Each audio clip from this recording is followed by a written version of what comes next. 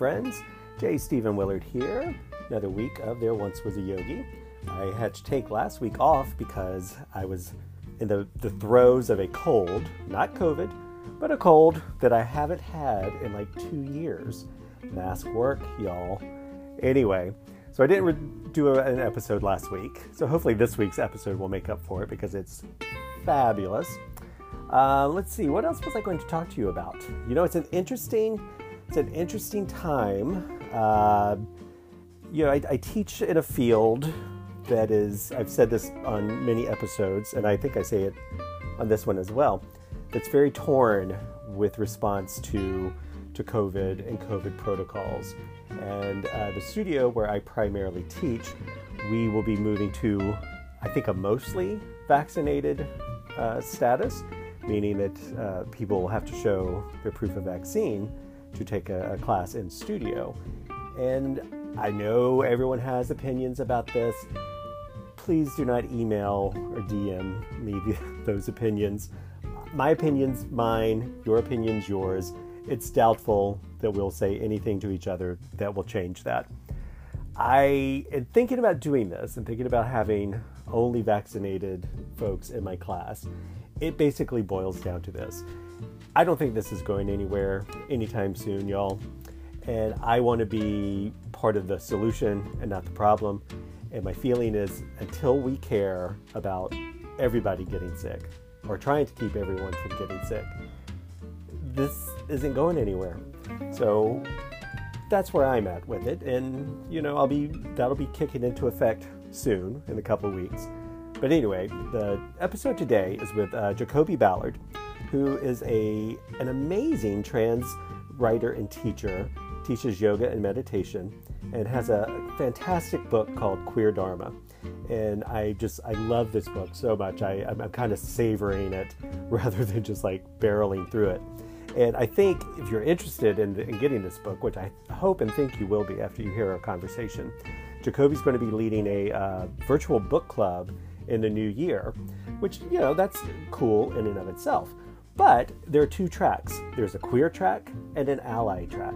So there will be a group for queers, people who identify as LGBTQ+, where you can safely read with each other, discuss ideas. And then there will be an ally track, where if you don't identify as any of those things, it can maybe give you a sense of compassion or a sense of understanding. And I think that's where I think that's where all phobias are rooted in, is in fear and in lack of understanding, and therefore the inability to have empathy or compassion for that which is different from you. And we go a lot of places in this conversation, and I was so stoked to talk to him, and I think you will be too after you listen. And you can check out his website, jacobyballard.net. You can take live classes, you can purchase recorded classes. I believe you can get the book there, but of course you can get the book most anywhere. So until next time, I will wish you good wishes, best wishes, and warmest regards.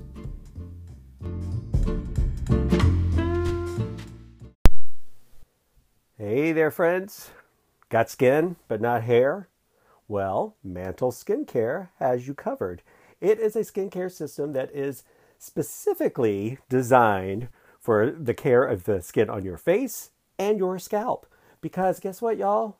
You shouldn't stop SPF and moisturizers at your forehead and at your chins. It should be over your entire head.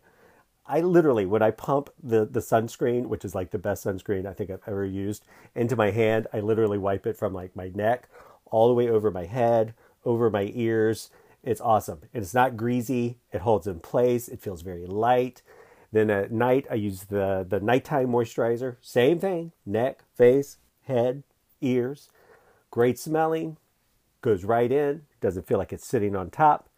And then their cleanser is designed to be used on your face and your scalp. I know for a long time when I first shaved my head, I was still using shampoo on like my phantom hair, because I was like, I don't think I can use my face wash on my scalp. Of course, that was stupid. But Mantle takes care of it for you.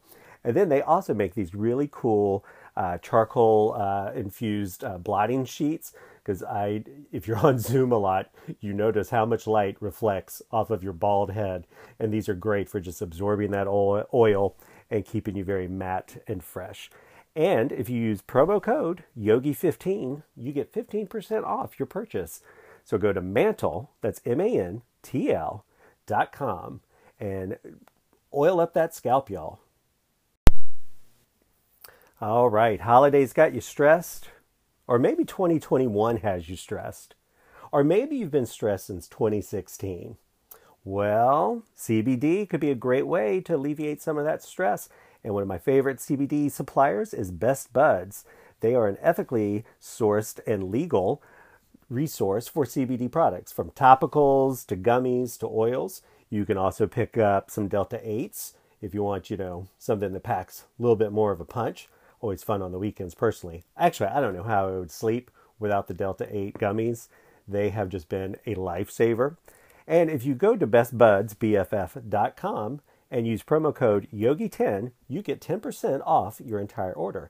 And guess what? If you live in the greater Charleston area, they will even deliver it to you.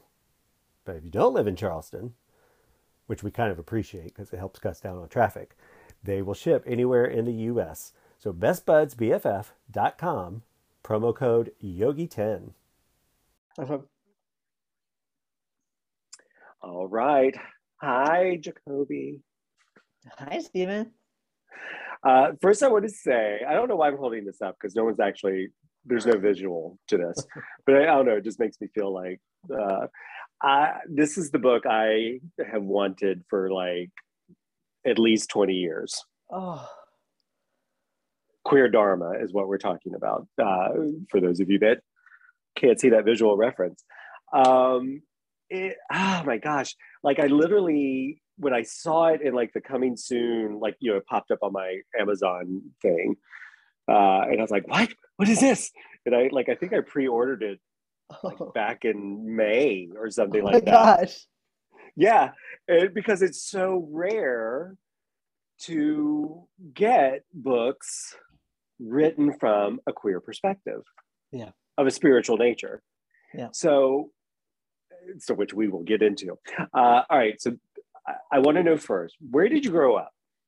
I grew up in a small town called Carbondale, Colorado, which is in the Rockies, and not too far from Aspen, Colorado, as a reference point. Not that I identify with Aspen, but just to locate it. Any of the poshness from Aspen? I mean, my people were the ones that worked at Aspen. Gotcha. I'm very familiar. And did you grow up in like a religious house or community? No, my dad actually grew up here in Salt Lake City, Utah, and had some trauma from the Mormon church. He was not Mormon growing up, but the Mormons controlled everything. So there was a certain level of like conformity that he had to do as a non-Mormon. And then my mom left her church, which I believe was Presbyterian, when she was 17 or 18, when her church was like lifting themselves up as like the only ones doing X, Y, or Z. And she's like, that's not true. Okay. Therefore, I don't trust you. Right. So then you didn't have a lot of dogma or religious baggage. No. And I'm partnered with a former Catholic, so I realized the grace that my parents provided me. Yeah. Oh yeah. Yes, you were lucky on that aspect. All right. So you write in the book in Queer Dharma a little bit about growing up, and at what age? Because I don't know. Did we even have the language for it back then of trans? Not really, I don't think. Did we? Not. I mean, trans people have always existed. But, with different language. Right. I mean, so at what age were you when you're like, okay, this is what's up?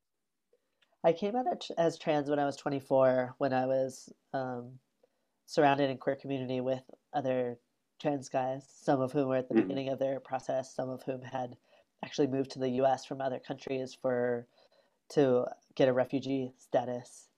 Based on gender asylum. Yeah. And you were like fully in sort of the yoga Buddhist meditation community at that point, right? Yeah, I'd been practicing for 5 years by the time I came out and teaching for four. And you write in the book, because it is interesting, when we think about, when I started teaching yoga like 16, 17 years ago, especially in the South, I was like, all the guys that taught yoga were, straight, ripped, long hair. And here I was this fat, gay, bald guy. And, and you think, but you have this idea that the yoga community is so welcoming, but that's not always the case. Nope. Can you speak a little bit about that, about your experience with that? Like when you came out, like was there an actual reaction to you or? Yes. So the first community that I was part of, I was already out as queer, Kashi Atlanta. I know And, Kashi. oh, so Yeah. Jaya Devi had already been grounded in the HIV AIDS movement for like Mm-hmm. a couple decades by the time I met her. And so her sangha was at least half queer, and that's where I took my yoga teacher training, which I now realize like to have a training with half queer folks, what a gift. And Oh. actually at the end of that training I came out as trans because I think it was just Oh because it was like so wow. cozy and wonderful that like then I Yeah. could realize the next aspect of my identity. Oh, that's amazing. And then I moved around a little bit and then landed in New York City and uh, ended up working at a natural food store that was run by a yoga ashram. Um, and Integral. uh-huh. Yes, and familiar with that as well. and worked in the produce department. I worked in the supplements and herbs department, and was newly out as trans at that point, and talked about my identity on the floor, and dared to ask my coworkers to treat me respectfully, and I was at first reprimanded for that, and then later fired for that, um, which is, terrible, but also kind of a blessing in disguise that it taught me like, yeah, yogis don't have everything figured out. They're actually not liberated yet. Oh my God. The first time I went to Yogaville in Virginia, um, my good friend at that time, she and I were in yoga teacher training together, and we were like so excited. We thought we were going to this, like this mecca, and we get there, and I have never seen such miserable people in my life. Like they were so unhappy and unkind, and it was like, what is this? Oh Um, no. yeah, so yeah, that was my first sort of moment of that. All right, so okay, so then from New York and there, Well, so once I got fired there, at first like moving to New York and getting hired there, I was so excited. I was like, "Oh wow, like I could just work a service job," which is like I right? don't know like quote unquote what I want to do with my life, but I'll just land here and, work at a place that seems like in alignment with my values. Like it's run by a yoga ashram. And then having that experience actually led me to start this community health center in Brooklyn where none of us could be fired. In New York, there's discrimination laws that protect folks Mm, based on gender identity, and I consulted with the Sylvia Rivera Lot Project both when I was scrutinized and then when I was fired, and they were like, "Yeah, that's clearly discrimination, and do you want to spend like the next couple of years of your life in courts and proving it, or do you mm, just want to kind of like let this go and move on?" then move on. Um, which I felt like was a, kind of a spiritual teaching in that moment, like Yeah. um, that the courts are not going to create resolution on this necessarily. They often don't. It's really hard Right. to prove discrimination. Um, so you could like let it go now, or you could like really go through it and let it go in a few years. Right. I know, I had a job that several years ago that I was just miserable at. And I was talking to a friend of mine one day, and I was like, I just keep looking for, what I'm supposed to be learning in this job, like what lesson am I supposed to be taking away? And after letting me go on, she said, I think your lesson might be learning when to walk away from something. And like my head literally exploded because I was thinking about like relationships and friendships and jobs where I'm like, oh my God, I've held on to that till like every ounce of life was out of it. And I think it's true. Like sometimes because I'd say this too about closure. Like closure really is, I think, an egoic thing of where you're wanting the other party to say that you were right, they were wrong. and sometimes you're just like, okay, I got to close it myself. Yeah, totally. That's not going to happen. Right. I got to close it and move on myself. All right. I kind of want to go two paths with you. Okay. I want to go the activist path, and I want to go the queer spirituality path. Great. And I think I'm leaning, I thought you might. So I think I'm leaning towards activist path first. Are you, I feel like I'm just jumping right into this. I'm like, right now I'm doing Sharon Salzberg, is doing this meditation challenge around her last book. And there's a lot of reference to social justice, activism, etc. Something that I don't think we would have seen 6 years ago, 7 years ago. Yeah. Are you surprised? Well, I guess number one, are you surprised that it's taken this long for the paths of yoga and activism to kind of cross? I mean, they have crossed, just not amongst the more well-known practitioners and teachers. I think there's been many of us doing our work. Not I on just had such a a big conversation with stage. Susanna Barkataki yesterday, and we've both been doing this work for a couple of decades, and only within the last couple of years has she been recognized, and now I'm with my book, I'm becoming more recognized. But we've been doing the work for a while, and I think there's a lot of us, like people in the Black Panther movement were doing yoga, and yeah, it's existed at the confluence with social justice for a long time. It just hasn't been like the leading teachers and the famous teachers. But now, it's coming to a point, it's a breaking point where like those teachers that hold a lot of privilege, if they don't shift, if they don't come on board, they're going to be irrelevant. Right.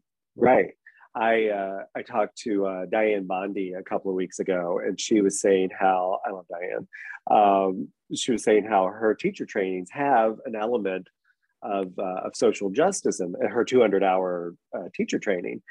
And I was looking around at like a lot of places, near me where that's still not a component. And, I guess, like I said, I live and teach in the South. And it was very interesting last summer, when the BLM movement was, sort of at its peak, how many teachers and studio owners that I know that either said nothing or some spiritually cloaked version of all lives matter. Right. And it was just so disheartening and depressing. Yeah.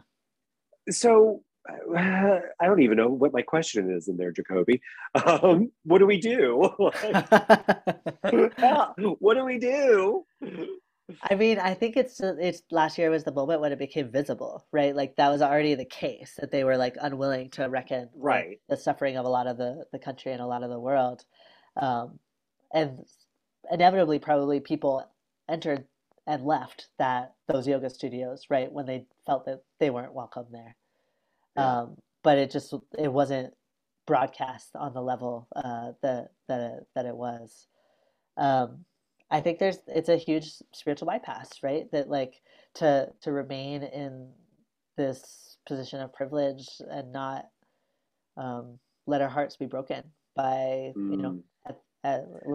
last year, where what Black folks were like screaming, telling us Right. like, Yeah. you gotta, this is a breaking point. You gotta get on board or get out. And to the point that there's even a lot of corporations that were saying Black Lives Matter, but I also questioned that. Like, really, Subaru?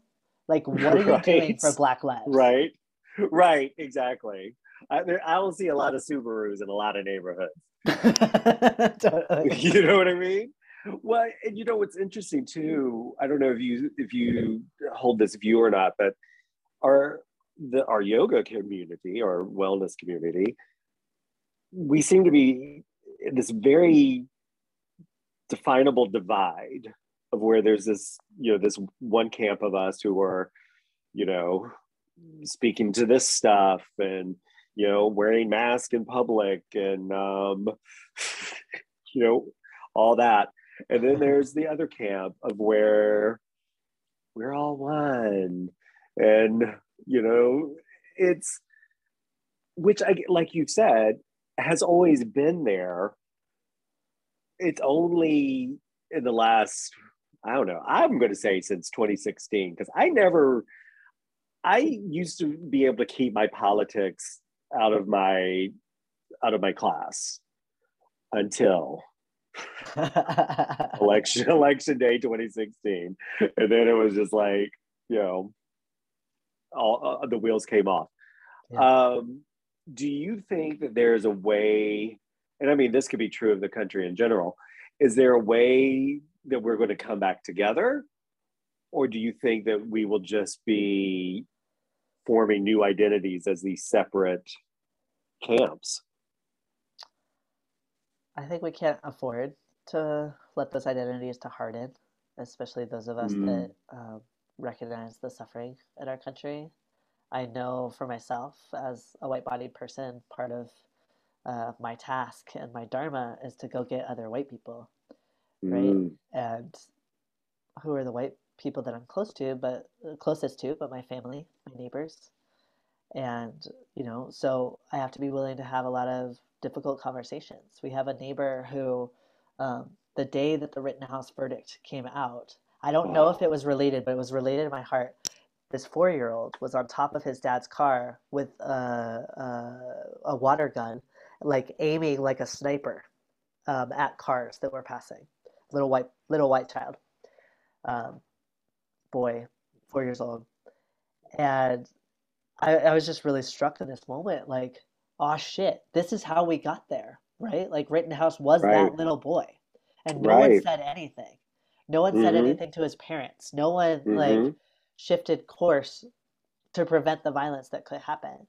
And so that's our task, really, to call upon the depths of our spiritual practice to shift white supremacy, and then for for men, for people read as in masculine identities, to shift misogyny. And where better to start than within our own yoga lineages? Like every yoga lineage has a history of sexual violence. Yeah. And and I think it's interesting. I was listening to a podcast the other day, how we are having these conversations around masculinity now, and I think like what you said within the yoga community is that we've held up this whole man as guru thing is finally starting to crumble, which probably should have happened years ago, decades ago, or if it had ever happened at all. Okay, so I'm going to shift gears a little bit here into the spiritual practice component, because I agree with you. I started seriously practicing the loving kindness meditation, I don't know, 2018, 2019 or something. I've meditated for a long time, but that one was always, I'm equal parts woo-woo and this is bullshit. Like I'm a Gemini, so I'm equal parts namaste, go fuck yourself. Fuck you. So, but I noticed in like 2018, 2019, on a day when I literally was hanging out the window of my car, screaming at someone with a Trump bumper sticker on their truck, that I was like, oh, I've got to do something for myself. Yeah. So I started doing the loving kindness practice, and it has helped. I mean, there are a lot of times where I'll still be like, "Will you be happy? Will you be healthy?" But I want to shift this to the queer community, because I think, is it important for us as queers to have a spiritual practice? Yeah. Yeah, I think it enables our resilience in the face of so much difficulty in our world. And some members of the queer community are just fine, right? And then other aspects of the queer community have not gotten much development or protection at all in the last 50 years. Right. Yeah. And I think a lot of us carry a lot of religious trauma. Yeah. And I know for myself, when I got out of my house and I won't have anything to do with anything. Yeah. And then, at some point in my late 20s, I got very, attracted to the, very new agey stuff. And then I kind of realized that I was missing some connection to something divine. Yeah. How, if you are a person who is carrying that kind of trauma baggage, how can you craft a spiritual practice? Can you craft a spiritual practice without believing in something? Yeah, I think for me, that's part of the beauty of that I find in both yoga and Buddhism, is that they're a practice. They're not a doctrine to believe in. Yeah. Right. And there's humility and grace in how they're delivered and offered to people, and they're offered, they're not demanded of people. Right. That's, try this on. It's worked for millions of people before you, but maybe, compassion's not going to work for you. Go see. Yeah. And so it's in the practice of it, the embodiment, the daily routines of it that our practice shows up. That is so important. It's also, I'm thinking about a wedding that I went to probably 10 years ago now, between one of my very dear friends, who's a white gay man and a cisgender man, and his this man becoming his husband is a black cisgender man, and Chris, one of them is a Catholic, a very devout Catholic, in a way that actually made me think twice about Christianity. I was like, maybe there's actually something there. If Chris is this beautiful and right? this deep of a spiritual being, and it's all about his church, wow, all right. But the Catholic priest that they had there, they asked that there be no pictures of him, and no one was to record his name, because his own position in the church could be called into scrutiny if it was known that he had officiated a gay wedding.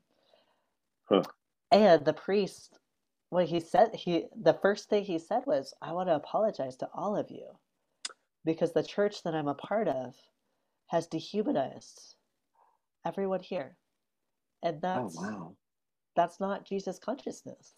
I'm so sorry." And so the whole, where it was an outside wedding, the whole tent was was crying. It was we've wanted I'm tearing that. up. Yeah.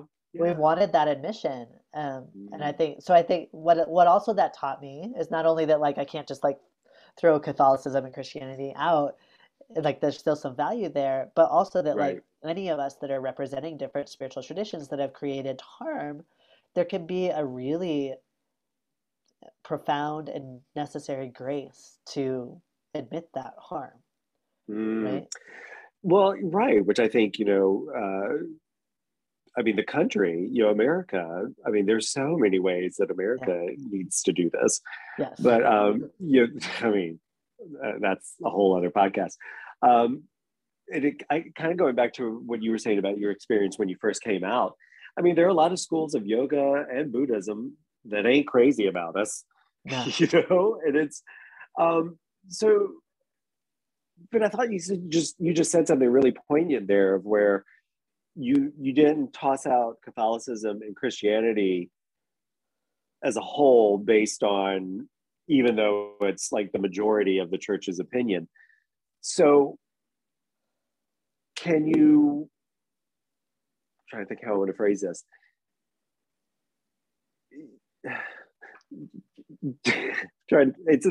It's coming to me.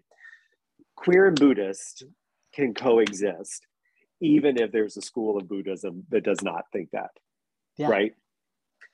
And I think that maybe sometimes that's what it is that we have to let go of this idea that we have to be accepted by,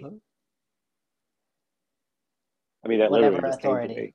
Right. Whether it's our parents or institutions or so you could call yourself a Christian, Subaru. You could call yourself a Christian, even if 98% of Christian churches won't accept you or acknowledge you. Yeah. My friend Teo Drake has said, the teachers, he's talking of yoga, the teachers, the teachings of yoga have never failed me, but the teachers of yoga certainly have failed me. So I think he's inviting us into discernment. Like, what do the teachings actually say? And because most of spiritual teachings, whatever division of spirituality, like it's teachings on love, right? Totally. And then comes in our humanity, and we create mistakes and divisions, and we get afraid, and so we target each other out of that fear. So if we can separate out, like there's still there's beauty in every religious tradition, even if it's also been used as a tool to enact harm. That was really powerful. The teachings of yoga have never failed. Y'all write that down. All right, so I want to move into two practices specifically, and then it kind of asks you, because I think that these could be, I think they can be a benefit of everyone, but I do think, especially within our community, I think these are two really important practices: loving kindness and Tonglen. So can you explain the differences? Sure. Loving kindness is an umbrella practice with the aspiration to eventually welcome in all beings into our hearts, which includes all the beings we don't know. It includes all the beings that we do know. It includes everyone who's been visionary and creative and progressive forces in our world, and it includes everyone who's enacted harm on personal, interpersonal, institutional, societal levels. Which is often the toughest part of that practice. Yeah, right? To offer loving kindness to everyone with a Trump sticker on the back of their truck. Yes. Okay. That's way to bring it full circle. That's a test of your practice, right? Can I still love this person, even if he's espousing hatred? Okay, well, you speak to that part of the practice, because that, it's easy to offer it to your best friend, your dog, even like the neighbor you don't know who's your neutral person. Because I think the trap that sometimes people fall into is that if you're doing that in some way, you're condoning, you're accepting, blah blah blah. So will you speak into that part of the practice? Yeah, that discernment is really important. It's not condoning harm. So we're kind of moving away from loving kindness and into compassion, because it often moves that way as we intersect with difficult people. It's not condoning the harm, but it's also refusing to give up on any single being. Refusing to condemn them as just a fucked up person, or a bad person, or an evil person, or any of these other labels that we might put on each other where we give up on one another. Right. There's also understanding that hatred does not cease by hatred, but by love alone. So we can't shame and judge and punish each other into better behavior, but we can certainly love each other there. Darkness does not cast out darkness. Exactly. Yeah. And then, why do you think why is the loving kindness practice important? Especially, I mean, you kind of just spoke to it, but especially for us queer folk. Because we live in a homophobic, transphobic world that's teaching us that our very being is wrong. Our bodies are wrong. Who we love is wrong. And so whether we want to or not, intentionally or unintentionally, we're drinking in that Kool-Aid every day. And so we need to balance it with loving ourselves for exactly who we are. Yeah. I quote in my book, Laverne Cox, right, who said we have to love the precise trans parts of ourselves. That like that is like deep spiritual work that we have to do. The part of ourselves that the world condemns as any targeted people, whether it's your blackness or your fatness or your disability or your transness, your gayness, we have to love that part of ourselves because that's part of loving the wholeness of ourselves. I saw a quote of yours, and I took a screenshot of it because it moved me so much. Ultimately, it is my spiritual work to change how I relate to the hate. Yeah. Yeah. That's powerful. And hard as shit. So hard. I mean, maybe that's part of it, is that maybe we need to acknowledge right. like how this is really hard work. Yeah. Because maybe, as I say this to you, I think about that like, yeah, we think about, we just offer these phrases of compassion, but it is hard, and it is, really and it's a practice. Totally. I think for me, it's learning to see that beneath any hateful behavior is fear, and underneath that is tenderness. So if I can like see through to the tenderness, I was just talking a couple of weeks ago to Britta Bushnell, who's a birth worker and wrote a fantastic book about birthing, about trans exclusionary radical feminists in the birth world, who have come down on her for saying birthing person instead of mother or birthing woman or whatever. So she's gotten a lot of hate mail from them, and so she was asking me to speak about it. And these are people that like I was a birthing person. I gave birth to my kiddo, and so that they're talking about me, right? But also I can see that it comes out of trauma of misogyny and sexism, where they've had to work so hard to create women's spaces where cisgender women can feel safe, that they see trans people as a threat to that, when like it's not trans people that's threatening that, it's misogyny and sexism. And of course we should like invite all of one another to do the work to not reproduce sexism and misogyny. If trans women or trans men or non-binary people are invited into those spaces, of course we need to be doing the work to love the cisgender women there too. But their anger, their hatred, their fear is aimed in the wrong place. Like, trans people didn't create the gender binary. Trans people didn't create sexism. Yeah. We're not the ones who have created the harm and trauma in their life, but we are a vulnerable population, and so it's an easy target to just throw us under the bus. I know, like sometimes I just think like if we could all realize that so many of us are in this together, it just like we all want equality, we all want to feel safe, we all want and just work together instead of like all this infighting. All right, so now the Tonglen practice is slightly different. Yeah, the way that I teach it, that I learned from Jacoby in Atlanta, was first breathing in love and breathing out love. Doing that for several minutes to just kind of condition the heart, tenderize the heart.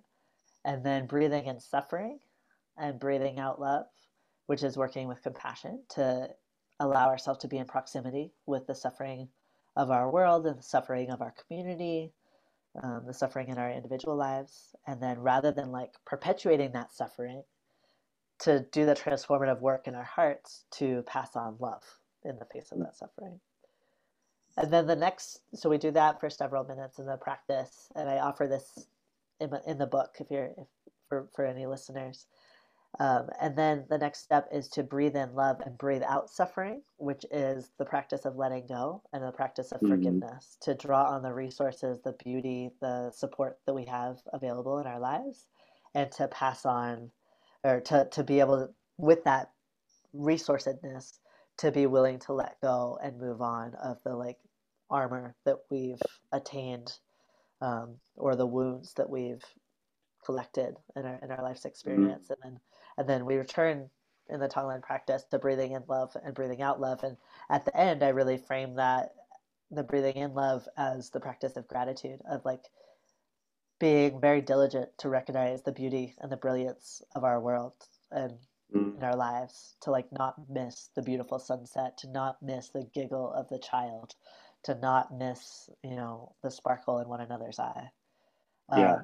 And then breathing out love is like a practice of generosity, to share it, to know that like anything is better shared. Oh, yes, exactly. Yes.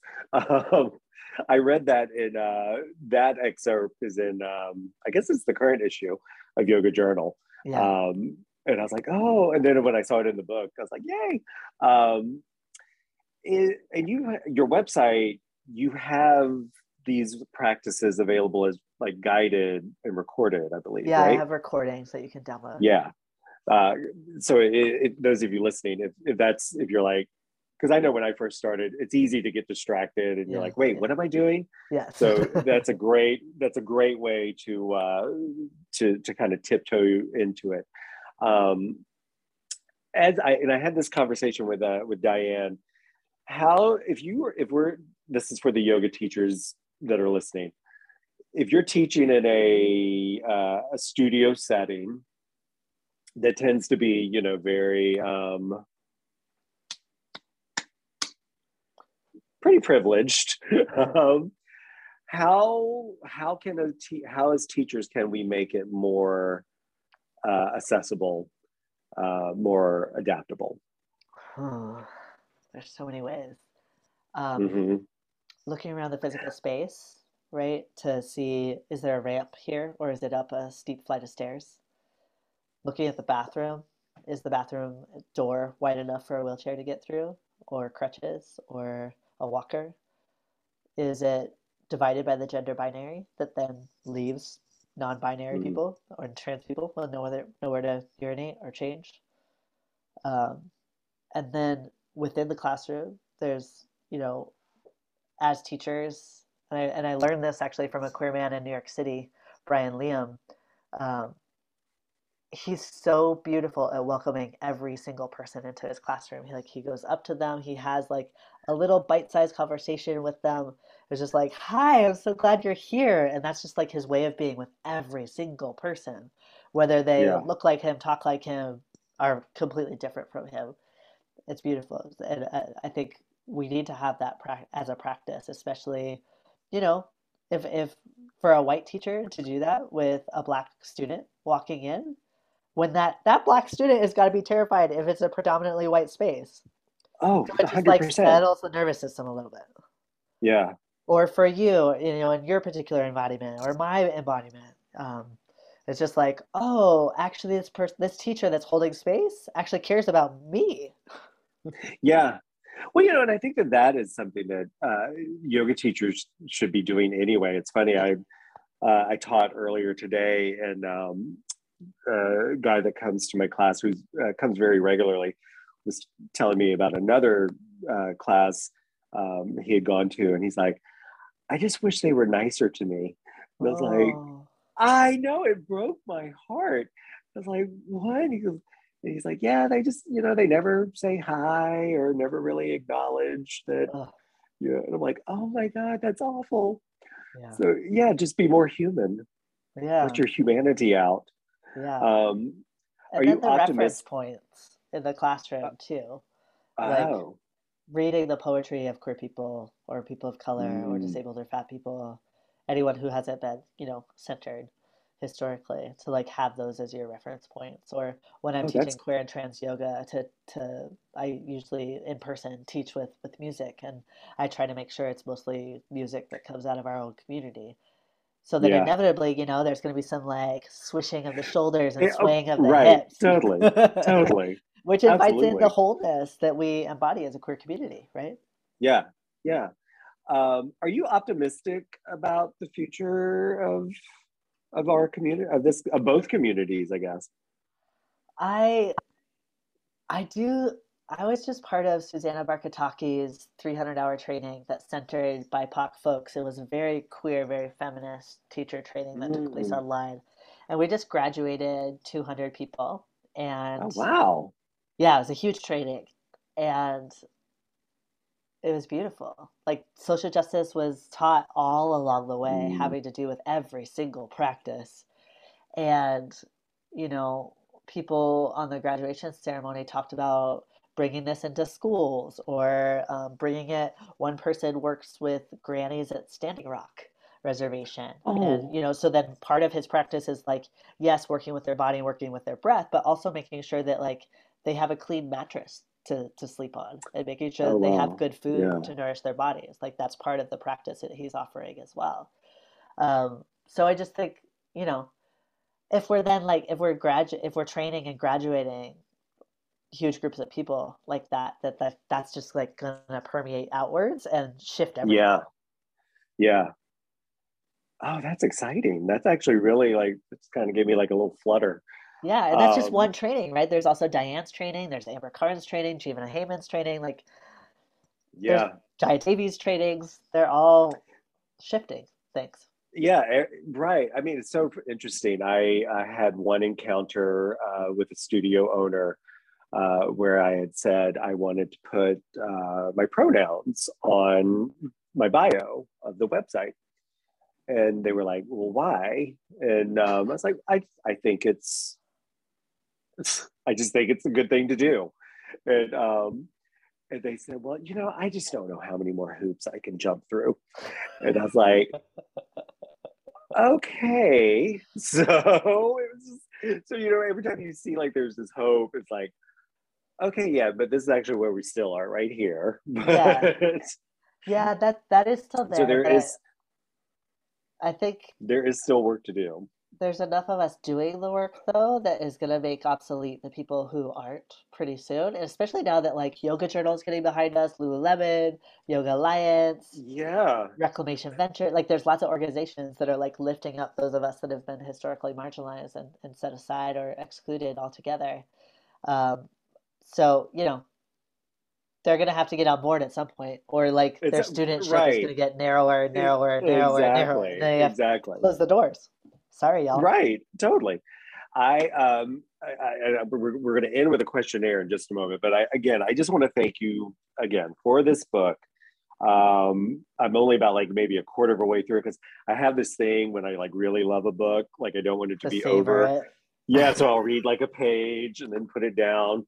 First time I read Patti Smith, Just Kids, like it took me like 6 months to finish like that last chapter because I was like, I'm not ready to let it go. But this is a book that you can refer to over and over and over.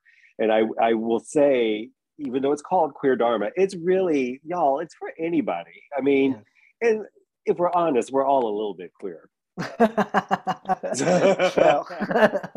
So, but It's it funny for just, me to think about like people like carrying that book like through airports or like at a gas oh, station or honey, whatever oh, and be like, sweetie.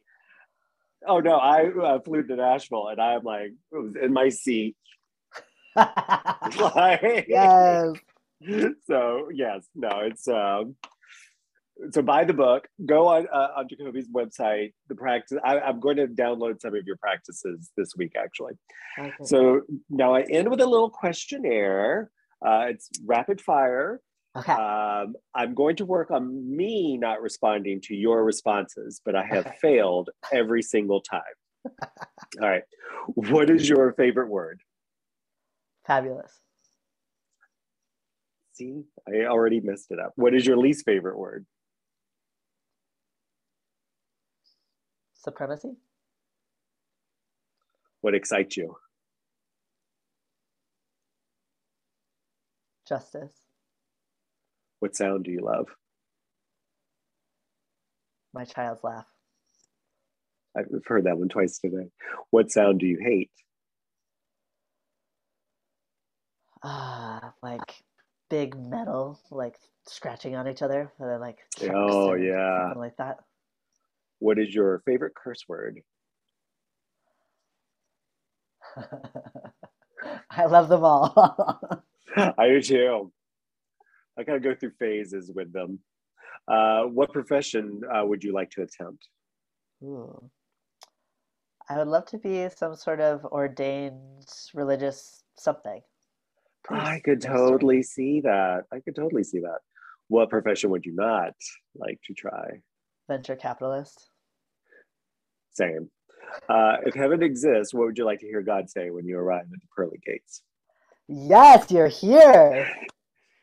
That's the second time I've gotten that answer as well. Actually, my friend Jesse was like, yes, queen. Yes, So, exactly.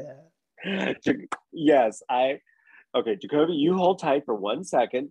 But again, Jacoby Ballard, I don't know why I keep holding it up, a queer Dharma, available everywhere. And I'm telling you, again, the practices are so beautiful. And if they've ever been, like, I mean, just like the Tonglen one, it's presented probably in the most clear way I've ever read. And I love that. So y'all go pick up that book. Follow Jacoby on Instagram. The link to his website is in that profile. And friends, I will talk to y'all later. Jacoby, hold tight.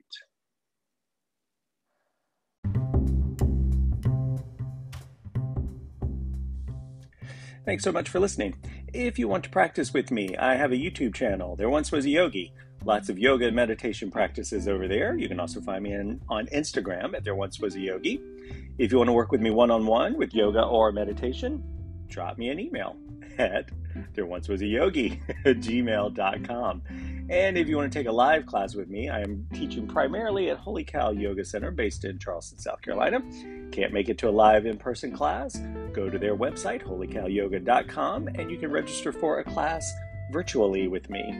Thanks so much.